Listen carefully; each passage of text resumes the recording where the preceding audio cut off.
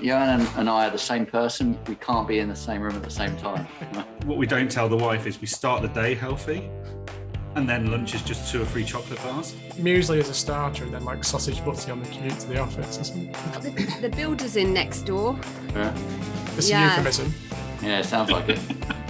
A euphemism for what? Just wondering if you're going to be a little bit more grumpy today or something. That's all. Yeah. What is it a euphemism for, please? Some code we created so we could talk between each other without women understanding what we're saying. Oh, lovely. How do you feel, Johan, about misogynistic attitudes generally? Because John doesn't do anything other than turn up and take lots of digs at me. That's his entire job.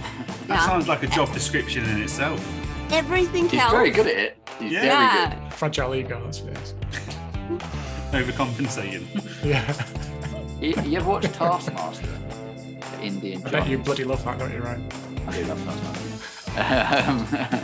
Indian John's little thing is like the little bit of banter that happens at the front of Taskmaster, where Indy is Alex Horn. That just gets bullied. That's basically what happens. So you actually used the word and identified it as well. Well done.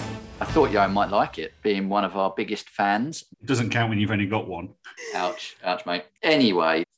Okay, welcome to the next episode of Digital's In a Cruel World podcast. This is our 14th episode now, so super exciting that we're finally here. Double digits, very exciting. And we have a great guest on to talk about a product that none of us really know much about, although we try to make it sound like we do. Let's find out what's been going on in our world. Ryan, what's going on with you? Thanks, John. Yeah, it's been an interesting couple of weeks. Probably the biggest thing is the fact that I've been announced as a visionary by the Early Adopters Hub, only one of 3 people, of which, John, you are one of those as well. So it's been an amazing to be recognised by the team at Early Adopters Hub about that and the work we do with new tech startups in the UK. Yeah, it's very exciting to get that status. And even with just 3 of us in there, there's certainly a pecking order, isn't there? And we all know who's at number 1. So it's all good fun. It's not you, no. Oh. There's somebody with hair at the top and then there's a couple of bald chaps underneath. That sounds like another web page. And yeah, there you go. So Indy, our amazing producer, person that keeps us under control, gives us stick, etc., our rampant rabbit of the pod. How is your couple of weeks going? Johan is there with his head in his hands right now. And I'm just describing this scene because you really, really are something else, John Toon. No wonder you are described as a visionary. I can believe it.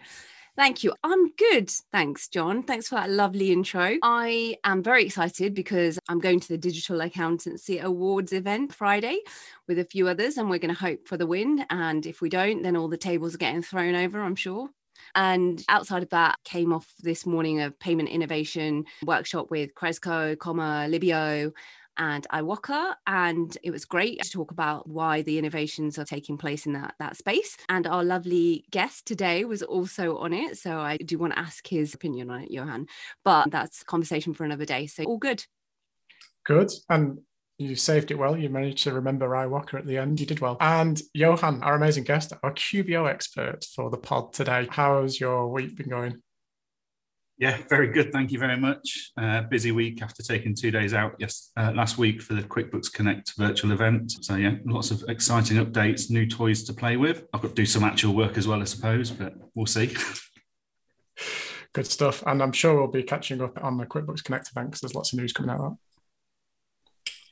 So without further ado, let's move on to app news. Cool. Unbelievable, John. You did that. He did it in that way, Ryan, because he knows that I can't edit it out. We had this chat the other day, John. We had this chat, and I thought we were on the same page, but you just, Was that on Friday? No. I'd had quite a lot of beer on Friday. Yeah, and we had an agreement, but you wait now. I don't remember. You do remember. And now I reminded I've been drinking since 12.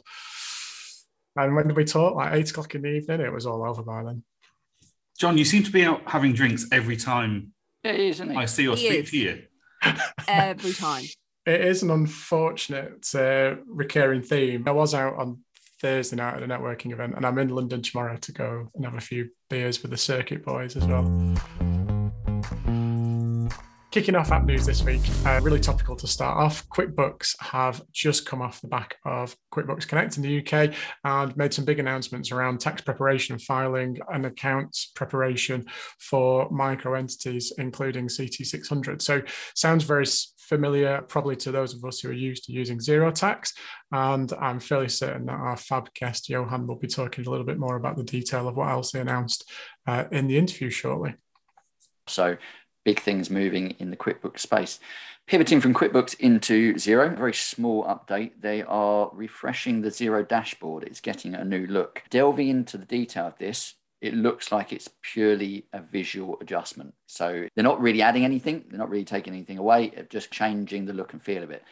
They're doing a lot of that at the moment at Xero. It's a lot of back-end work that will enable them to build more functionality going forward. And so the look and feel will be slightly different, but I don't think it's going to be a massive change for anyone. It just, as it's the screen most people land on, they're just making announcements so people are aware. Yeah, and some more news from Xero. The Sharemeister, as I like to call him, made a public apology on the Xero blog recently about the state of bank feeds and the poor reliability issues that many users have experienced. Long and short of it was that they blamed their third-party provider that they're using for the bank feeds. So they were using OpenWorks that was acquired by Tink. And both of those implementations meant that they had to do a huge amount of work integrating those products into Xero and didn't always get it right. So they basically said, hopefully now going forward, those bank feeds will be much more reliable and they will be adding more and more. They reckon they've got about 70 bank feeds live in the UK at the moment. But the rather interesting thing that was mentioned right at the end was that for Xero users in Ireland who have been effectively cut off from bank feeds since Brexit, there are plans afoot to get an entity registered in Europe so that it can be regulated to re-provide those bank feeds. Why it's taken so long to get there when people like Intuit managed to get there a long, long time ago and have foreseen this problem, it's an interesting question. But it's a challenge for Xero because it means that they need boots on the ground to get that EU regulated business set up, which of course they've not had in the past. So an interesting challenge, but something that could definitely have been foreseen and dealt with much, much earlier. Yeah, I'm working with an Irish client at the moment, and Xero's excuse for this is that they made an application pretty quickly, but it got stuck in Irish legislation. They were just not pushing this forward. So my assumption, if they're making an announcement, is that they've had a response. This is moving forward, and hopefully they've got a timeline. Hopefully that will be quite quick because it's been very painful for all those Irish entities using Xero and beyond that into Europe. Well, I think there's a massive opportunity there for Xero, isn't there, to use this EU organisation as a springboard to developing the product into Europe. That's probably the direction of travel that we'll get with Alex in place, because that's certainly his area of expertise from previous roles. And a massive void for Xero in terms of not having a competitive product for European countries. John, did Xero say they're still partnering with OpenWorks or Tink now as they've been acquired? Yeah, so still partnering with Tink, which is it's a good strategy. They've got to work through a third-party provider unless they become a regulated one themselves, and that's a big challenge in itself. And obviously means that they're then going direct to banks, so would have to build those integrations individually per bank themselves, which it's just generally easier to do that through a third party. Do one single integration, which will hopefully be more reliable going forward. Definitely. I was just wondering if with the problems they'd had, they were pivoting to a different provider, but looks like they're doubling down to make sure that's more robust. Some more Xero news. Interesting one. Xero and Meta have created a financial wellness program in Asia Pacific. Realistically, this is more of a marketing piece than anything else. So Xero on a massive financial wellness drive, which is basically just a term that summarizes the overall financial health of a business and how the business can continue to run by managing its finances effectively. So they're looking at how businesses have had to adapt to the pressures of COVID and creating a new term that can help springboard the fact that you can work more effectively in real time on Xero. Something else as well, this is slightly irritating for us UK partners, is that over in Australia, if you do purchases through the Xero App Store, you get Qantas points. So similar to the in-flight mileage points that you get through using an American Express card, you can get something over in Australia, but whereas we get nothing over in the UK. Come on, Xero. Come on, do outrageous. Something. It is. I want some, I don't know, I would say Ryanair points. I'm not sure I want Ryanair points, but... fuel vouchers. That's what we need at the moment. Yeah, fuel vouchers. So if anyone from Xero is listening, fuel vouchers for us that work with the Xero App Store. 10p off a litre, that's what we want.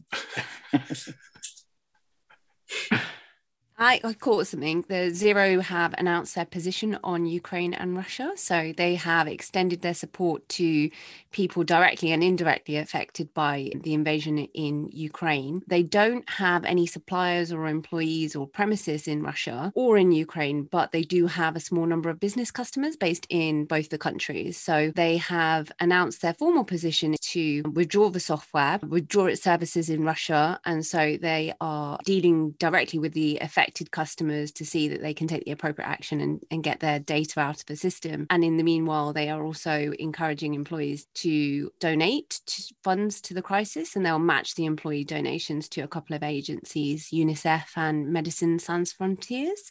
So strong position, and at least they've been willing to take a stand for it. Yeah, that's interesting. They reacted. If you look at a lot of what the other businesses have done, Xero are not as quick on this. QuickBooks and Sage have announced something similar and are providing support. So I'm not sure if this looks great from Xero or not really. Necessarily a matter of looking great. It's just a reaction to what's expected of everyone, isn't it? Is that people, there's a huge amount of pressure on businesses to withdraw from Russia. And then on the other side of it, there's obviously the whole humanitarian issue around having to try and provide support for people in Ukraine and the burden of the horrific circumstances that they find themselves in. So it's great that organizations with the financial firepower that they've got are willing to empower their employees to do something, and also provide either match funding or QBO's case a doubling the money that their employees raise. So it's great to see. Well, it's not great to see really, but it's nice that organizations can provide that support. But in an ideal world, we wouldn't be in this position. Moving on, we've just picked up that Giacan have announced an integration with FreshBooks. So Giacan will be very, very familiar to quite a few people, particularly if you're in the Xero QuickBooks space and using Google Suite, G Suite, because that's a direct integration between products. So FreshBooks really just following the market there, has a huge presence in Canada, North America in particular, not as big here in the UK and other territories, but following a trend. And those kind of integrations can be very helpful when there's a bit of a gap either in reporting or when you want to be able to do things like bulk import of journals and stuff. And certainly that's something slightly problematic in the Xero ecosystem at the moment, following Intuit's acquisitive moves last year, which have cut off some of our lifelines into that space. I assume you're referring to DataDeer there and the fact that as accountants, we can't form new partnerships with DataDeer, which is causing issues, especially in my realm. Moving on, we've got an announcement of A2X partnering with Rewind. If you've listened to previous podcasts, you have probably heard us talk about Rewind, that they're a data backup for cloud-based systems, focused mostly over in the US, but they got quite a bit of funding. And part of that funding was that they were going to move into UK as well as supporting other systems. And this partnership with A2X is one of those, something that we may have actually predicted back when we discussed this first. So it's just backing up all the data that comes into A2X through all the e-commerce channels, because as something we probably should delve into in depth on another episode, the backup policies of the cloud providers only cover a small area. So it's usually if something goes fundamentally wrong in any of those servers, not if someone goes and corrupts data or you pull information down or an integration with another app causes errors, you can't restore any of the data from their backups. That's where a system like Rewind comes in. So we're seeing a lot more partnerships. I believe they were looking to partner with Xero, and that has not come through as far as we've seen. But this is something that A2X have also been pushing towards because they had some changes in leadership recently as well. I've got something else regarding payroll this side. So KeyPay has now integrated into Sage Business Cloud, another partnership for Sage. So KeyPay is one of a few in the UK that are native cloud and supports a lot of HR apps. So the integration into Sage actually brings not just that partnership with KeyPay, but partnership with lots of potential HR systems. Now, given that Sage are building out their own payroll solution with what was formerly Cake HR, which is now Sage HR sitting on top of it, it's an interesting pivot. But as we discussed in many ways, Sage have changed from just being Sage brand to now being the ecosystem. And this just helps cement that new policy. This is a really clever move by Sage, and it shows the power of this platform and the potential that it brings for them. Given that KeyPay is probably one of their major competitors in that space, and we know that there are still a hell of a lot of accountants in the UK using Sage Payroll, they've now got data feeding in, a direct competitor effectively coming onto their platform, giving them some really healthy, interesting insights. And yeah, very clever, very interesting. Well, when you peel the QuickBooks label off QuickBooks Advanced Payroll, it's KeyPay. KeyPay powers so much more stuff. They came to the UK. They were struggling to break into the UK. QuickBooks were looking for a decent payroll provider to white label, and KeyPay's already got white labeling built in. So I'm running 4 different white labeled payroll solutions at the moment under KeyPay. If a client came to me and said, I don't want my employees knowing who's running my payroll, I can put their brand on it and give them another branded payroll product. Nice. So QuickBooks took them on and used them for their advanced payroll solution. So I wonder, because the payroll solution for QuickBooks is far better than the Xero one. And now it makes sense because they're just using KeyPay. Something different, payroll at the push of a button. Iris and Revolut have joined forces in a new payroll partnership. It's a tie-up. So it was announced that Iris's Cascade HR and payroll system will allow access to Revolut's on-demand pay product. There's about 1,200 companies that use Iris Cascade, and they can opt to allow employees to access the Revolut's on-demand pay tool. It allows them to draw down part of their earned wages in advance for a flat fee and no charge to the employers. The tool is similar to the Get Paid Early feature from the neobank Monzo. The main takeaway that I had from this is that it is a different, lower cost alternative to some of the options that an employee could take, like credit cards or payday loans, which is great because most of those systems are designed with high interest rates, and so generally get people into trouble with debt. An interesting innovation, and one that our cornerstone sponsor, Comma, were also looking at in terms of being able to get an integration directly into their payroll systems so that they can help employees get paid a bit quicker. So this is something that is key over in America. There's been a lot of development over there of getting employees paid faster using different tools. First bit I've seen in this, John, have you seen any products doing the same? Yeah, I have, because we covered the Revolut product when it was launched on the App News a long time ago. And probably their main competitor, or the most significant player in this market in the UK, is WageStream. And the main difference between the Revolut product and the WageStream product is that for WageStream, it's the employer that pays the charges to facilitate access to that pay earlier than your pay date, whereas Revolut push that cost onto the employee. As an employer, providing the benefit of what you're looking to do here, I'd much rather as an employer take that cost and use WageStream than to have the other way around and the employee having to pay to get access to their wages early when they've earned them and they're entitled to that full pay without deduction. So that's just a personal preference. So interesting that Iris have got into bed with Revolut and not chosen to go with WageStream. Maybe they'll do that in the future. But as an employer with conscience, I'd rather use WageStream than Revolut. And then feeding onto that, some open banking news. Who'd have thought it? So NatWest have just announced that they've begun pilot testing the use of variable recurring payments in their Payit product. So Payit has been around for a little while, and effectively is like it's a mashup of Cresco and Comma for those people that are familiar with that space. So you can both take payments from customers and make payments on their product. At the moment, you're only able to do single payments. There's no batch payments, nothing like that. And the main use of variable recurring payments that they've implemented in the product, for anyone that's not familiar with this is the next iteration of direct debit. So this is your direct debit, but open banking style. So a little bit more effective and a bit more efficient. That's what they've implemented in there. So if you want to send an invoice out to a customer and take that payment off them, there's a one-click authorization, and then that comes out in the same way that if you were sending something out and had to get a direct debit mandate signed initially, digitally or physically, and then we're sending an invoice for payment and it gets collected a few days later. This is a little bit different because you can get that authorization and take that payment all in one click. And because the payment comes on faster payments, you're not having to wait for the direct debit to be processed, the payment to be collected and then cleared. So it works. Payit's only available if you bank with NatWest. So you have to open a NatWest bank account. So again, limitations in comparisons to Cresco, Comma and others that we've mentioned in the past because they are bank agnostic, which is obviously the flavour of the month. Another little quick tidbit, salaries for payroll jobs have risen by 15%.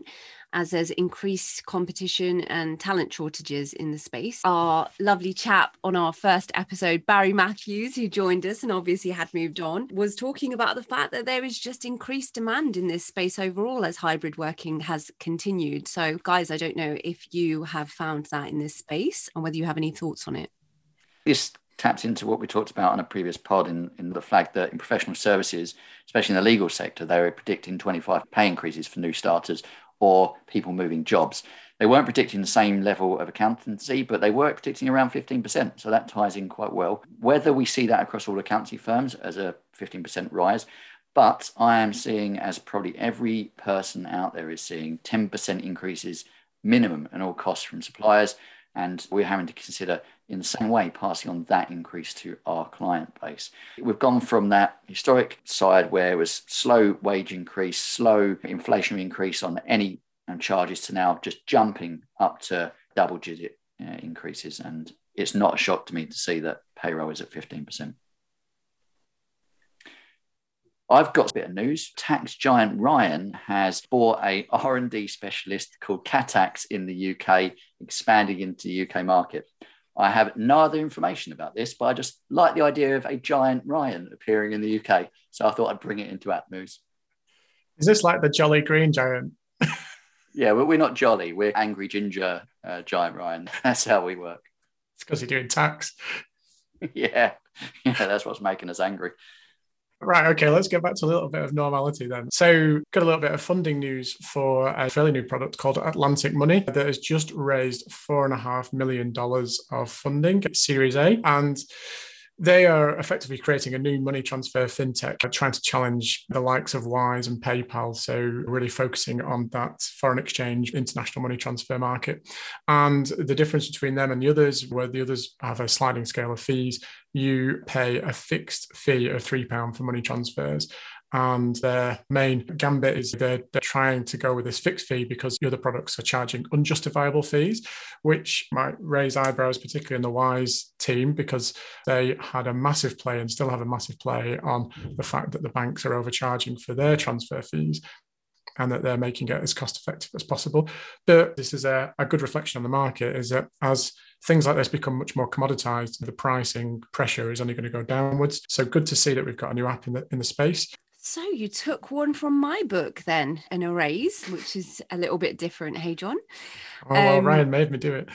Yeah. Ryan made you. So there was a really interesting announcement that happened in the last week, which was Lloyds Bank invested 5 million into Cetargo for a 20% stake, predominantly in the platform for its single invoice finance and whole of book invoice factoring customers. Really interesting, very close to home for me. And so I am very interested in hearing everyone's opinion on this, because it would take the valuation of Cetargo at 20 million. And it seems to suggest that Lloyds are making a very big play just for that financing space within Cetargo. And something that Cetargo has pushed a lot of over the last few years is its credit control and analytics side of the business, whereas this would suggest it's doubling down and making sure that it really is about its financing and factoring options. And of course, being that this is something that I work in, it is telling that it is a bank that's making that investment into this space, because so many of them have recently tried to make more bids into the fintechs, as we saw with Oak North acquiring Fluidly a couple of months back. So yeah, really intriguing, and interested in your opinion, guys. What do you think? So Cetargo were very visible in the app marketplace before it became the App Store and Xero, going back in the day, and they would try and compete against Chaser. They struggled in that and pivoted more to their financing model and became quieter in the space, to be honest. But there's history in the fact that Barclays support Market Invoice, I believe it's called. And so Lloyd's buying or a significant stake in Cetargo isn't a big shock, especially as the Lloyd's financing model was quite manual and they needed to streamline that process. So not a big surprise. The valuation's a bit of a surprise. It feels toppy, but Lloyd's needed to jump into this. But that's just me. From a valuation perspective, I'm not an expert. Indy, do you think that valuation is toppy, or do you think that actually they could have got a lot more money? they could have got a lot more money. I was quite surprised. It's quite a low valuation, especially in this space where you've got the likes of Billy and even with Fluidly's and Capitalize with Experian. There is a big demand for financing products at the moment, fintech and embedded finance in particular. The alternative finance market in the UK is anywhere between 4 and 6 billion in terms of value. So I was very surprised to see that it was a 20 million valuation. And speculation, perhaps they haven't had quite as much traction as they had first with some of the accountants and clients that use the product. This is a common recurring theme in the market, is that single funding platforms just don't work particularly well in the ecosystem. They really struggle to get penetration because, as Ryan said, Cettago started out really as a credit control app and was probably one of the first in there, built very much specifically for the UK markets. It didn't have a huge amount of international appeal, but was a really credible product and genuinely worthwhile using. Problem is, once they brought funding online, is that they then started trying to sell you funding and selling it to all of your clients every single day of the week. And that's just a massive turn off for most accountants. And that's where it's better to go direct to market on those kind of things. Reading the press release on this, it sounds, by all accounts, that Lloyds have acquired effectively a technology platform there to make their lending more streamlined, because we all know banks' technology is generally crap and they all need to improve that. So the real test for me is, will either my Lloyds shares go up in value that I've still got because they've been making more money out of deals, or will the value of deals go down because they've got better technology to make this more streamlined? And so it'd be better for businesses and consumers. That's the real test of this investment. Nothing else matters. Oh, I see, John. It's all about how much money you make from it. That's the key thing here. Well, it's all about money, isn't it? You don't make these investments without expecting a return. That's as simple as it gets. And will Lloyds being on the Cettago platform help them to sell more new business? Maybe a little. It's going to be marginal. But will having access to the technology platform make them more efficient? Absolutely, it should be. And so there's got to be an impact somewhere, either on bottom line or a cost of lending. So listeners, to find out how the acquisition went, tune in to future podcasts to see how John's shares have gone up or down over time. Yeah, interesting. The other thing then is that Visa have completed their acquisition of Tink, who you mentioned earlier, the open banking platform, and is expected to enable clients to deliver substantial benefits for consumers and businesses to better control their financial experiences, manage their money, financial data, and their financial goals. So good one. Not sure if there's anything more to add on that. Well, as we've talked about on the pod before, you've got a lot of these payment platforms that are using open banking to bypass the likes of Visa. So if they buy an open banking platform, well, they're covering that transition and still making money via the utilization of that platform. So very smart from Visa. Touching on what we talked about earlier, it sounds like some of the bank feed issues that Xero were having were linked to a transition from OpenWorks being bought by Tink. And now Xero have made an announcement that it's all right, we've resolved this, we've put lots of effort in, and then Tink have been bought by Visa. Could we foresee some future issues coming from these bank feeds? Who knows? Hopefully Visa don't go in and dabble with this. They just leave the platform as it is. It makes sense. They don't need to do anything. It just works alongside as a product, but we'll have to wait and see. Let's hope there's no future bank feed issues, because otherwise the whole world will go mad, won't they? Like, the accountancy world will be up in arms. I agree, it's good diversification for Visa. We know that MasterCard have been looking in this space. Tink are probably recognised as the largest third-party provider at the moment, and good for them in the US market, because we know that the UK market's the most advanced open banking market at the moment. The US market is definitely the least advanced, and also have gone down the non-regulatory development route. And so if they can get a foothold there, the size of that market compared to the UK is absolutely huge. And there's a huge opportunity to them to leverage not just that marketplace, but internationally, the whole network. And that will be incredibly valuable to them. Final one is that SteadyPay has secured 3.8 million in Series A investment. For those of you who aren't familiar with SteadyPay, they are the first of their kind. It's a platform that's designed to support the fast-growing gig economy. So contractors, freelancers, solopreneurs who use the platform and present have not really got a lot of financial services options available to them, and most of the lending that they experience is prohibitively expensive, or it's not as transparent, or it's too complicated for this demographic because they don't have the credit ratings available to benefit from other types of lending. So SteadyPay tracks its users' financial data in real time, and then it's going to provide them with a range of different products that are going to improve this financial stability for those customers, for those partnerships that are working within that gig economy. This is something that is not new, but the money that they will use is going to enhance and extend its product and service in the UK market. This is a common problem with most small solopreneurs who don't really have a lot of options available to them. And it's a side hustle for most of them, like us guys. And we need to build up our own credit data to get that access to cheaper financing. So that was another interesting raise. I've never heard of it before. Have you heard of it before? No, interesting. First of its kind, you see. So, no. But it's not the first of its kind. There have been other applications that have come out and they have tried to improve the credit rating, but they haven't connected that financing piece. And most of the time when these raises happen now, they're also committing that capital raise, not just to the equity, but to financing the debt. So that's unique, and that's probably coming because there is so much access to investors and credit that it's been made easier through things like COVID. Prior to SteadyPay, there were other platforms that would say, okay, we can improve your credit rating so that you can get a cheaper cost of financing, and those still exist. We've got to capitalize for that, for instance. But the fact that they're now able to raise a good amount of money to service the debt is of its time. Well, by first of its kind, I meant that in providing that financial stability. So without able to link to that financing side, they can't solve that problem. And it's an area that, has grown significantly and needs some solutions in. So it's good to see something coming into this space. And it's got good potential to grow. 3.8 million Series A is quite healthy. They've got a lot of money there to really deepen the product and make it efficient, as well as marketing to get to as many of those people as well as possible, because it's not easy to market directly to gig workers. It's clever though. I had a look on the website after we picked this up, and it's quite intelligent because it looks at your average income and then says this month you're lower than normal. Do you want to top it up by a few £100? So from that point of view, just helping to manage that cash flows.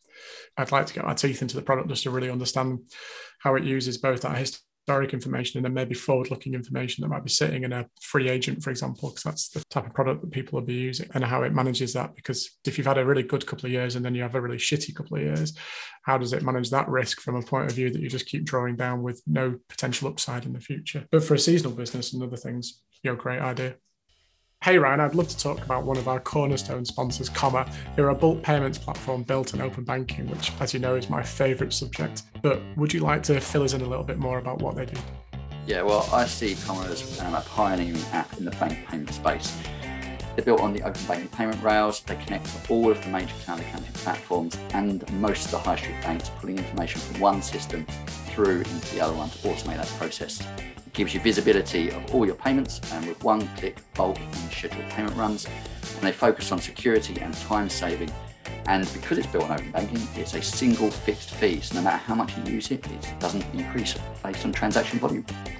Oh, no, it's excellent. And if anyone is interested in finding out a bit more about Comma or even signing up to the platform, you can go to their website, which is usecomma.com.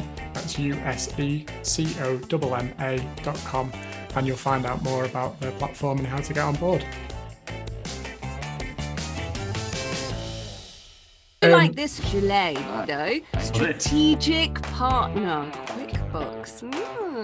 Are you reading it? That's tiny. Why pay for clothes when someone else is going to pay for them for you? Exactly. Oh my God, have you met John in person? My wife was moaning about the fact that I haven't bought any clothes for probably about 6 or 7 years. And what do we need to buy new clothes for? Rented fashion, yeah. Thing is it? Yeah, it is. It's a new thing. Is that like when you get a bikini and you just leave the plastic bit in the gusset and then wear it on holiday and then take it back? I wouldn't know because I've never done that. When was the last time you did that, John? I've given up wearing bikinis now that I moved onto the Borat thing. Well, it's your body you can't support the bikinis anymore. And John, let yourself go, mate. Let it all go. It's all sagging in the wrong places. So, as John mentioned at the start of the show, we have got the great Johan Gorey on our pod today, and we're going to be diving into the realms of QuickBooks Online.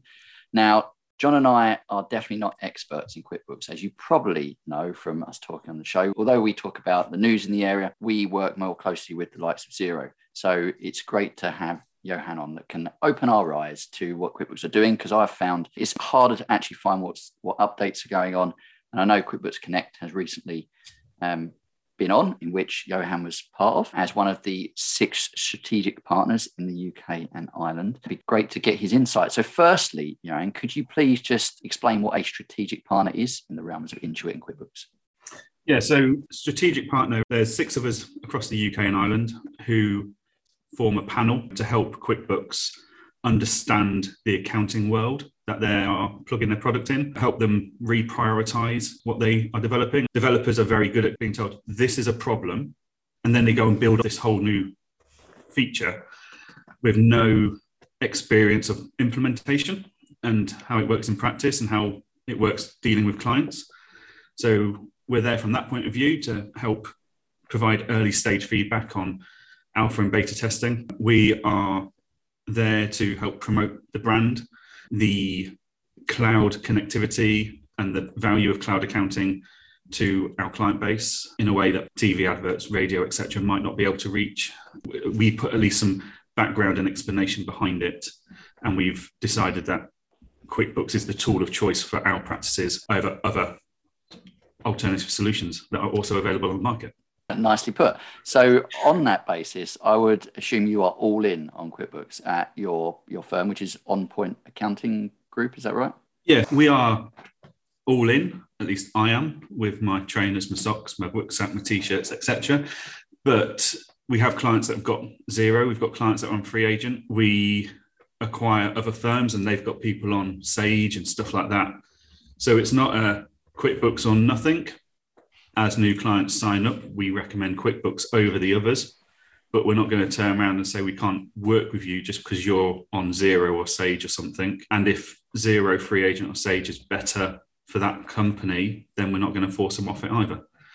Yeah, I would say you're similar to the likes of John and I and my firm, which is we're technically software agnostic, but we have a preference that we feel works best for our client base. So to put that in context, then, would you be able to talk a little bit about what your client base is so that people get an understanding of why QuickBooks is the right system for that? Yeah, so On Point Accounting Group is a combination of 4 brands, soon to be 5, and they all really work with startup through to £1 million companies. Less than 2% of our clients are over £600,000 turnover. 50% are in the first 3 years of their life, under 100 to 200,000 pound turnover. So they're the kind of clients that we love working with because we're there for the journey. We get the buzz of them growing. We get the buzz of overcoming challenges that startups face. And affordability is a huge factor in the first few years. So QuickBooks' product offering is often the most affordable solution for them in the way they do their pricing. The extra features come in and they don't get added on. So like projects doesn't cost an extra £5 per person per month, etc. So it was the right solution for our client base when we started out, and still is for us. One bit that I want to delve into, and obviously you're perfectly placed as the strategic partner, is we've found when we're trying to provide insights on QuickBooks updates that it's harder to get that information, especially UK specific. It seems to be easy to find that on the US product where there's lots of releases, UK less so. Is there specific areas that individuals and people that work with QuickBooks should be going to get these insights? Or is there something that QuickBooks are working on developing to improve this? Do you know? So at one point before COVID, they used to do a quarterly update. You got winter, spring, summer and autumn. COVID happened and everyone started working from home.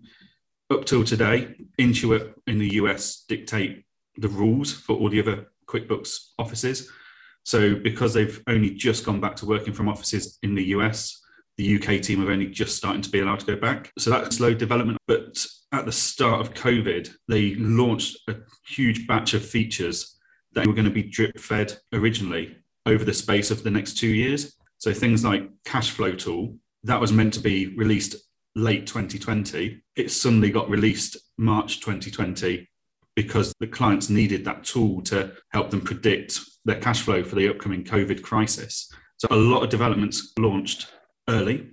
A lot of have been delayed due to COVID, and it's actually left us with a bit of a dry spell. Aaron Patrick, myself, we're all very openly admitted saying that the last couple of QuickBooks Connect events have been a bit low on new things, like QuickBooks Banking. We were really hoping that was going to be released this month in QuickBooks Connect. Nick Williams was scheduled to do a 30-minute presentation as the keynote. That got delivered in 20 minutes. The speculative of us out there are thinking, well, maybe there was meant to be an announcement about QuickBooks Banking, for example, but if it's not ready, they cut it. Because some of the feedback we've given as the strategic partners is, if you're going to announce something, deliver. Yeah, no, I completely agree. And let's come back onto QuickBooks Banking in a bit, because we've touched on this in the pod before from the US side. Maybe a good talk about what that experience might be over the US and how that might, appear in the UK. But obviously, we mentioned in the app news about the fact that QuickBooks Connect, they've developed this or are developing a tax filing system. Mm-hmm.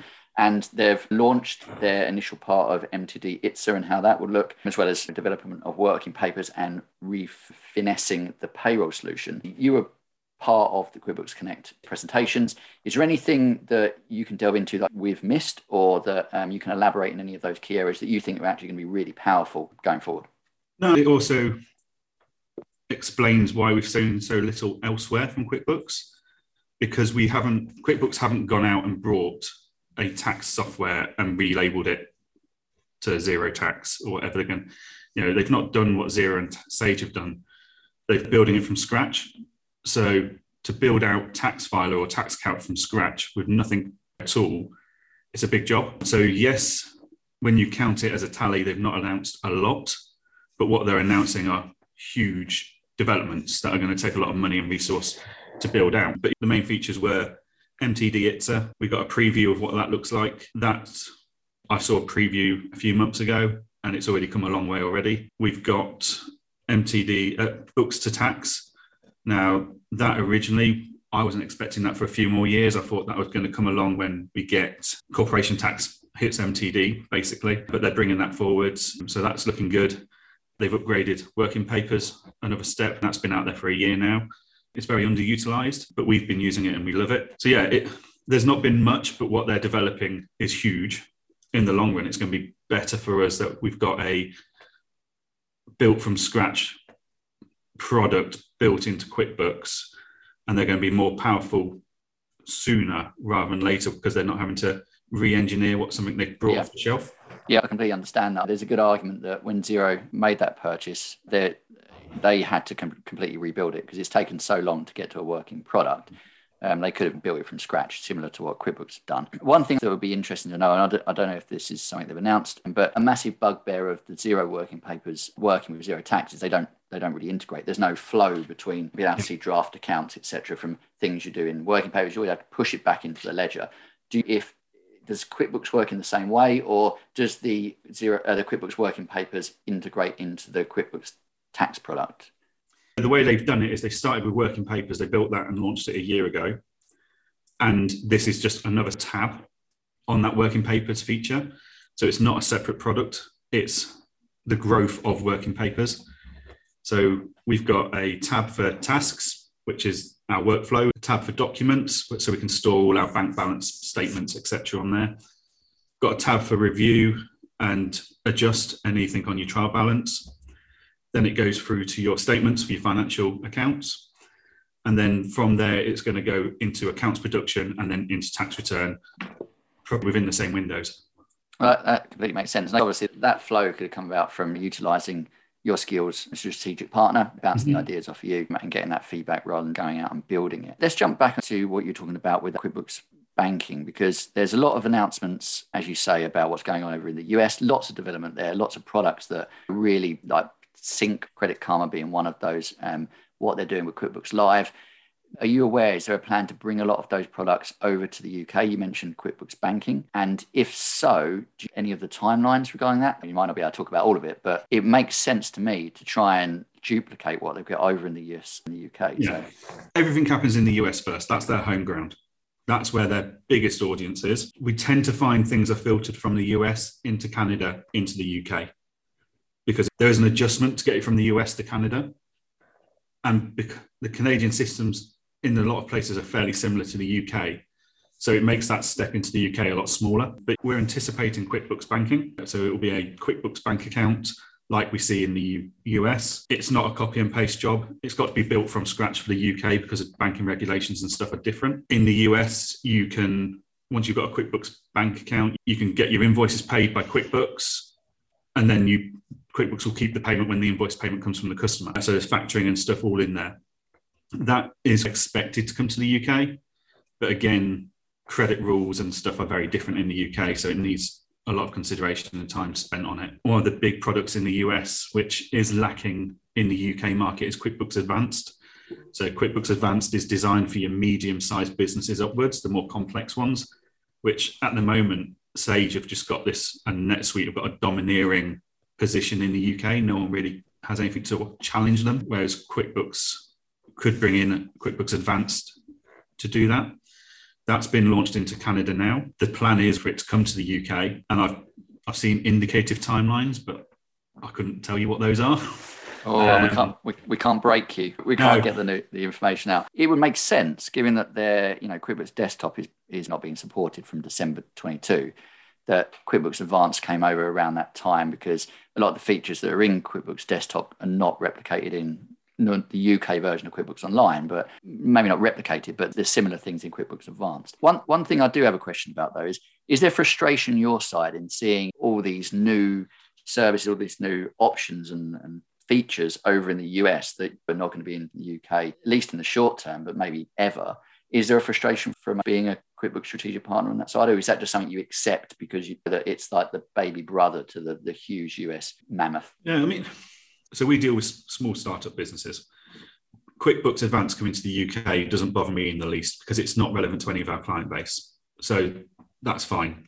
There are other QuickBooks partners in the UK who it's a major frustration for because they deal with the medium-sized businesses upwards and they want QuickBooks Advanced.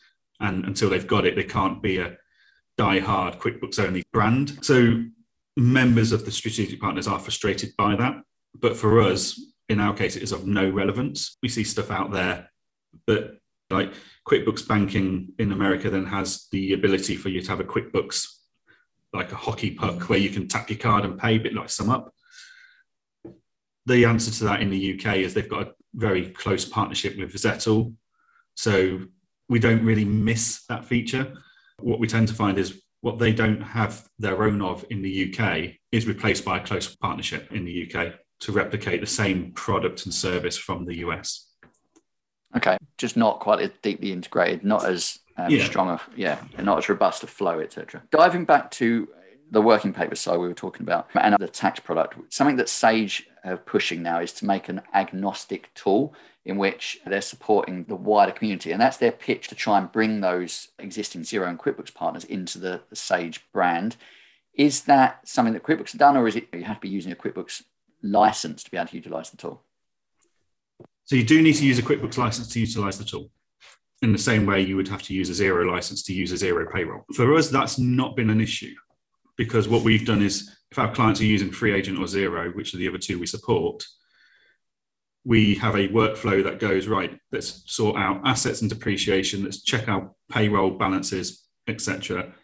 And then we take that trial balance, put it into a QuickBooks license, and put it through our working papers process through QuickBooks, with the plan of then processing the accounts and tax return there. So we are still using the same one solution from working papers upwards. It's not the most affordable solution, but compared to the amount I'm going to be saving by not having to have a tax filing software, accounts filing software bolt on in a year's time, it's worth it.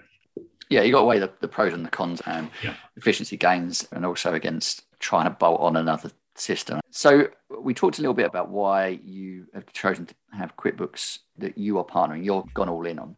Do you still benchmark against the other products? Do you look at Xero, Sage? Because Sage, they seem to have pivoted now and have come back in, quite strong in the cloud sense. Obviously, you work a bit with FreeAgent. Do you benchmark on a regular basis to say, well, maybe if this happened, like for example, with buying Locate, they might have great inventory in the future. Speculating here, but that may be possible. Is there something that would go, actually, it'd be really good to pivot? Or because you're so embedded with QuickBooks now, something would have to fundamentally change to make you rethink who you work with? I've been running practices within the On Point Accounting Group now for 5 years. And for the first few years, we benchmarked. And it was like, oh, grass is greener, bit of envy about that one feature type thing. But I can't say I have in the last 18 months. QuickBooks is right for our client base. Don't get me wrong, if we get a contractor who's got an RBS bank account, who's not got any ambitions to employ anyone, they're just going to be a contractor that's probably going to be hit by IR35 at some point, then we tell them to go to Free Agent because it's free software with their RBS bank account, and Free Agent is fantastic for contractors. So that's the right tool for them. But I've not seen anyone release anything where I've gone, oh, I wish QuickBooks had that. The cash flow tool, QuickBooks launched before Xero did. We don't benchmark anymore. And it's no longer about the features. It's about the ethics and the morals and the ethos behind the software now, which had some bearing originally. When I was a one-man band, getting from zero to whatever you want to get to, it really, really annoyed me that you got ranked on Xero's directory listing based on the amount of licenses you had, whereas QuickBooks, it was based on number of reviews that are 5-star, geographic location, and whether you had done both QuickBooks certificates or just the one. That, to me, meant the small guy had the opportunity. Yeah. I think it's an interesting viewpoint because the Xero app directory has, being a bigger firm, we get like no leads. It definitely does not work for bigger firms. It's the impression it's given over time. They've definitely pitched that wrong. I don't see it as a lead generator. I know they've talked about that before. They've gone away from that as a marketing tool to accounting firms. But it's interesting what you talk about ethics, because obviously Xero pushed very heavily that they're a very ethical firm. And QuickBooks historically have obviously been this big behemoth. You don't think of them like Intuit. You don't think of them as being massively ethical. I know Intuit have pivoted towards being very pro going green and supporting businesses in going green. Is it that side rather than the general ethical conversations that Intuit have? Or was there something specific on the ethical side? The going green bit, that's become more important. If you go onto YouTube, you'll find a couple of fantastic videos from QuickBooks starring myself and a couple of my clients on how it's easy to be green when you've got the right accountant supporting you to understand it and the financial benefits of going green. But the main bit was actually the way they look after their staff. One of my biggest gripes with Xero was I went for a different account manager on a bi-monthly basis. And in 5 years at QuickBooks, I've had 3 account managers. And 2 of those were because we were getting bigger and they moved us on to more senior account managers. And I know the first guy is still there. I'm very aware that there is movement. People do come and go, but they don't seem to reshuffle or get through as many account managers as other softwares do. A lot of that's because they're ranked in the top 5 at least, if not in the top 3, as some of the best employers in most of the countries they operate in now. They're constantly being told everyone at QuickBooks is off today for mental health day. They're going to have a day of rest, etc. And that has a really positive effect on the team that you're dealing with on a daily basis. So it certainly has an impact on my impression. We've seen that feedback as well. Xero have struggled at times with their growth and how that's supported by the account managers. There's been a lot of transition over COVID, how they dealt with certain areas and reacting to supporting firms and clients over COVID were probably not appreciated by the accountants because they just did not feel that they stepped up in the way they should. But it's definitely interesting to get that feedback because the perception Xero really do push the ethical side, but from the staff side, you completely understand where you're coming from. It'd be interesting to also talk a bit about the ecosystem. Xero pride themselves in the amount of apps that they got. They had the Xero App Marketplace. They now got the Xero App Store, which they're now charging apps to be part of to have that deeper integration. And QuickBooks have grown their marketplace alongside Xero. It's been quite competitive in that area. Is that something you look at? Because obviously, if you've got smaller businesses, are they really utilising the QuickBooks marketplace, the apps that go alongside that? Yeah, no, we are constantly monitoring that. And I suppose that's probably my biggest bugbear is new software apps go to Xero first. And I didn't understand why. But then at the Accounting Web Conference, I went to one of the first sessions in the morning where they were delivering the feedback from the research they've been doing. Everyone that's classed themselves as an early adopter was a Xero-led practice. Well, if you're a startup app and you've seen that research and you're aware of that fact, the first people you want to get on board are early adopters. So what app do you build out to first? You go to Xero.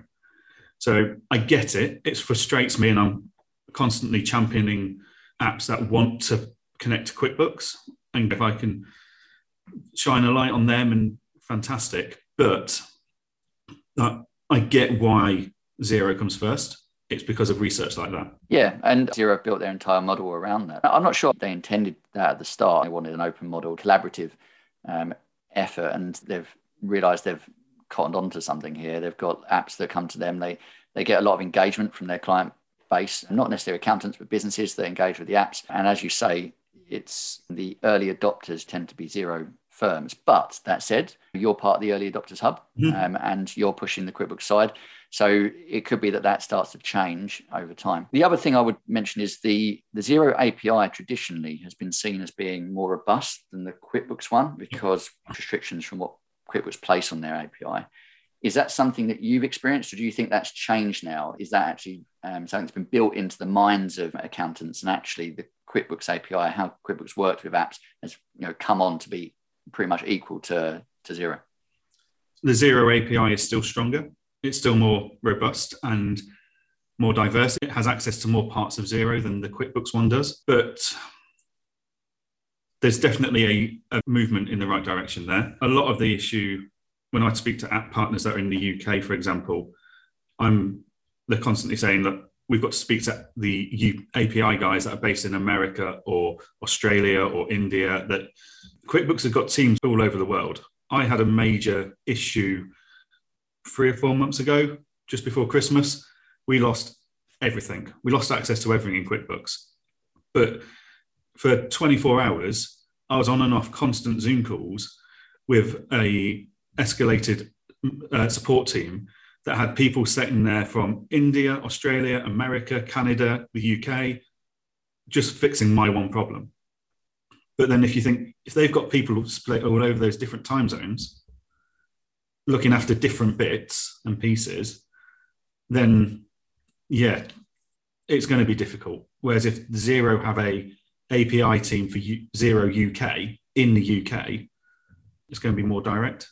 Yeah, the feedback we get from apps is it's easier to build into Xero, and you do get quicker adoption. And then they build QuickBooks next. QuickBooks is generally the second one they build into. And yeah, you might not get the newest app on the block, but if the app is good, they're going to build quickly into QuickBooks. So it may be a benefit. You may get the people that are testing that software tweaking it before it comes over to QuickBooks, and then it's more streamlined. But it'd be interesting to touch on, based on some of my experiences with QuickBooks over the past, some frustrations in that area. Historically, Xero was generally looked at as really robust, never went down.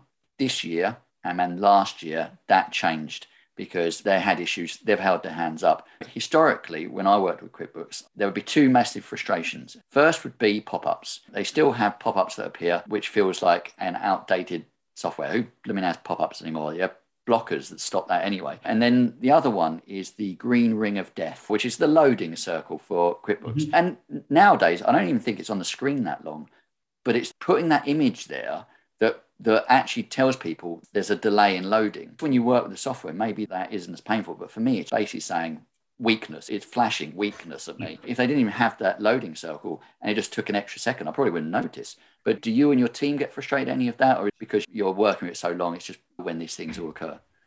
Every now and then, one of my team members will say, "Oh, is QuickBooks running slow?" And I'll be like, "I've not got any problems." But for some reason, they've just got a really local problem because our team's dotted across the whole of the UK. We have offices, but no one apart from myself really works in them. So whether that's their home internet or whether it's QuickBooks, I don't know. I don't see a problem the majority of the time. Yes, there are days when it's a bit slower, but Accountancy Manager, our practice management platform, it was painfully slow on deadline day for tax returns. It's just built up demand. Part of it is we judge everything against the tax calc circle of doom. So because tax calc is this server somewhere else in the world and it's a link to software. And I used to live in rural Perthshire where on a good day, you got 0.5 megabytes of speed Like, we spent our life dealing with the circle of doom, and compared to that, we don't have a problem. But the bit that then outweighs it all for us is if there's a couple of us getting that circle of death, I can pick up a phone. Any QuickBooks accountant can pick up a phone, ring them. Is there a problem? No, not generically, let's have a look. Whereas if I was using Xero, I'd have to send off an email and wait for a response 24 hours later when it's already fixed itself. Yeah, I completely understand. There's been a lot of frustration on the Xero side.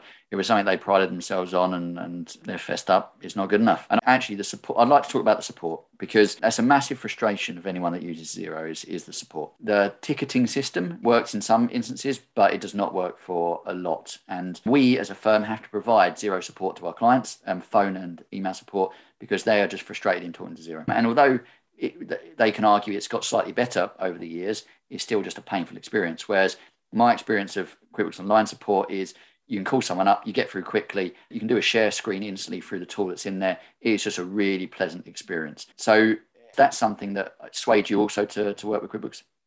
Yeah, no, it had a huge sway on us. I mean, so I'm dyslexic, so writing and reading is not my forte. I've taught myself out of most of it, so it's not a huge issue on day-to-day life. But me trying to explain to someone via an email or even a chatbot on a website what an issue is can take me a very long time, and then they don't get it. Whereas calling someone, doing a share screen, it saved me a load of time. So I think, was it Dave Shellick, tried to send them a Loom video to explain the problem, and they couldn't accept that for security reasons. Like, who can't accept a Loom video? It's yeah, it's as generic as Zoom, but they offered him a Skype call instead.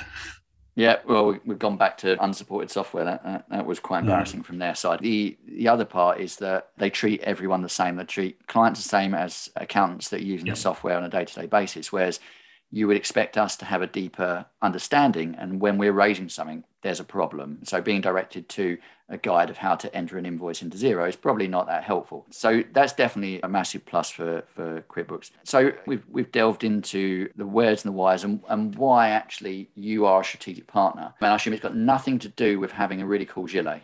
No, it's got, because that was another frustration of mine originally. Well, and in fact, it's recently. So it was QuickBooks swag was crap. Like, it was awful compared to the amount of stuff you could get as a Xero person. Depending on how good your account manager was, you could get all sorts of stuff. And QuickBooks wasn't really there. And I don't think it still is there. Like, I'm sure Xero still do better swag than QuickBooks ever offer. Like, they're up there with Xero and Dext are just incredible for what they can offer swag-wise. And then recently I noticed Xero are taking all their accountants out for lunch in different areas. And that's lovely. Like, I'm not saying to QuickBooks, I want a free lunch. What I'm saying is your competitors are out on the ground with their clients and they're visible. You guys, because of America telling you what you can and can't do, aren't allowed out to come and visit face-to-face yet. You're losing ground. So there are still frustrations I have with them. As much as break me in half, I'm probably white and green, but like, there are frustrations I still have with them, and I will voice them with them quite happily. But the gilet, the t-shirts and stuff, that's just a added bonus. It's a perk. It's not anything that affects the decision making, which is crazy if it was, to be honest. But that's a good place to bring it to a close. Even though you're a strategic partner of QuickBooks, you're very open. You push back when they're not doing something well. And it sounds like the thing they're doing right is that strategic partnership, because they're getting feedback on the software at key points that actually enhance it beyond what their competitors are doing. It's just choosing what's right for your clients. And there's a lot of accounting firms out there that I would never suggest QuickBooks is right for your client. Like, Xero is potentially a much better option for them. Sage might even be a better option. I mean, I doubt it, but you never know. Free Agent, we love Free Agent, although Free Agent, they're not good for your liver. They know how to have a late night party at a conference. But there's options out there. And I'm not saying everyone should be QuickBooks. I'm saying everyone needs to take all the options out there and work out what's best for their client base. You shouldn't have mentioned Free Agent and how to have a good time, because we're going to lose John to some Free Agent parties in the near future. Well, I'd like to finish on one final question, and that is regarding adverts. Now, there's a lot of frustration out there on how the accounting software vendors market to potential clients directly, and that QuickBooks is seen as being the most aggressive in this space in saying that the system can automate all of your accounting. Is that something that you have seen echo and feedback, because by saying that you don't need an accountant, that's a very high risk strategy from QuickBooks and could annoy potential partners. Completely right. I'm one of those that will sit there in the evening, and it's the only time there's any animation from me between Claire watching Neighbours and Home and Away is when the QuickBooks advert comes on. That's the bit I peek up and listen to. And it does frustrate me the way it is worded, because it's technically not wrong. You can file your VAT return from QuickBooks, but because they use the general term of taxes, well, no, you can't file your self-assessment. You can't file your corporation tax. All you can do is your VAT. So I do feedback that the terminology is not right. And there is a big project within QuickBooks at the moment where they are bringing accountants to the marketing team to explain what will and won't annoy us. But there is a silver lining to that. Like earlier, you said you've never had an inquiry from Xero Directory. I get about half a dozen a month because people have signed up to QuickBooks based on a QuickBooks advert. And they've got into it, oh, I can do this. And they've gone, cool. Now what? I'm stuck. And they go to QuickBooks and they find an accountant through the QuickBooks directory. So there are pros and cons to it. You mentioned QuickBooks Live earlier. That's obviously in America. Everyone's been threatened for the last 3 years. That's coming to the UK. If you look at how they run it in America, I see it as a huge opportunity in the UK to grow your practice. Because in America, what they're doing is they're contacting bookkeepers and accountants that are out there offering QuickBooks already, saying, look, we've got all these clients that want bookkeeping and accounting. If you're prepared to operate under the QuickBooks Live branding and undergo our training, we'll give you a laptop. You determine how many hours a week you do on this, and you've got a client base. Yeah, that's really good information, because we've seen this QuickBooks Live marketed over in the US, and it always felt like they were hiring people to basically support it, whereas it sounds like actually they're collaborating with accounts that already exist. So maybe it's not as much of a threat coming over here. On that note, it's probably a good time to bring this to a close. And I want to say massive thank you, Johan, for coming on and enlightening us about the world of QuickBooks and giving us a few sneak peeks about what might be coming down the road. So thanks for coming on, mate, and I hope you enjoyed it. No, it's been fantastic. Thank you very much. Okay, so that wraps up another episode of the pod. I hope you enjoyed that. I thought the interview and the insights from Johan were really interesting. And it's always great to get a different perspective from someone much more familiar with the QuickBooks space than Ryan and I are. And for those of you that want to reach out to Johan, Johan, over to you. How do we get in contact with you? Yeah, so you can find me on LinkedIn. More than happy for anyone to reach out and contact me and wants to have a chat. Johan, just because I'm terrible at saying and spelling people's names, just for our listeners, how do you spell your name, mate? So it's Johan, Johann, and Gorey, Goree. As ever, we ask you to share everything that you love about the podcast with us and the things that you don't like. Give us that honest feedback, because we want to constantly improve. And make sure you tell everyone about the pod. Listen to it in the car, having your breakfast, whilst you're going for a jog, whatever it might be. Make sure you spread the news.